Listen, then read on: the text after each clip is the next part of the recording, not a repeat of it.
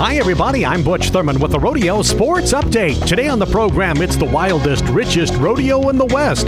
It's the famed Reno Rodeo. This is George Strait, and I'm proud to introduce the new Wrangler National Patriot Program, created to provide funding and support to America's wounded and fallen soldiers and their families. When you purchase special Wrangler National Patriot apparel, we'll make a generous donation to help veterans and their families. With help from local rodeos, the money will stay right in your own community. Please go to WranglerNationalPatriot.com. Wrangler. Long live cowboys. $479,000 in total prize money at this year's famed Reno Rodeo. Let's check our leaderboard. In the bareback riding, a total on 2 now. Bobby Moat, 159 points. In bulldogging, Jewel Hazen leads the pack 8 and 9 after 2 runs.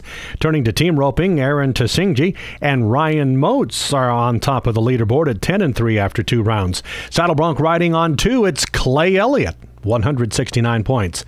Calf roping leader Michael Otero, he has a 2-round time of 18 and 3. Jill Welsh leads the barrel racers at 17:04.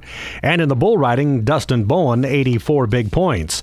That's Reno. Let's go to Pecos, Texas, the west of the Pecos Rodeo. Bareback riding leader is Jake Brown. He's turned in an 85 score. Sam Powers leads the Bulldoggers at 10 and 2. In team roping, it's Jojo Lamond and Dakota Kirschenschlager, a 2-round time of 13 and 5.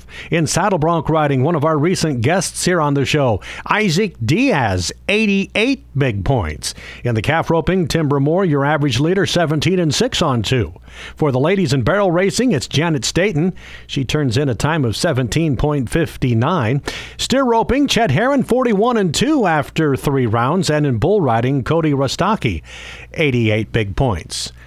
West of the Pecos Rodeo, Pecos, Texas. I'm Butch Thurman with the Rodeo Sports Update.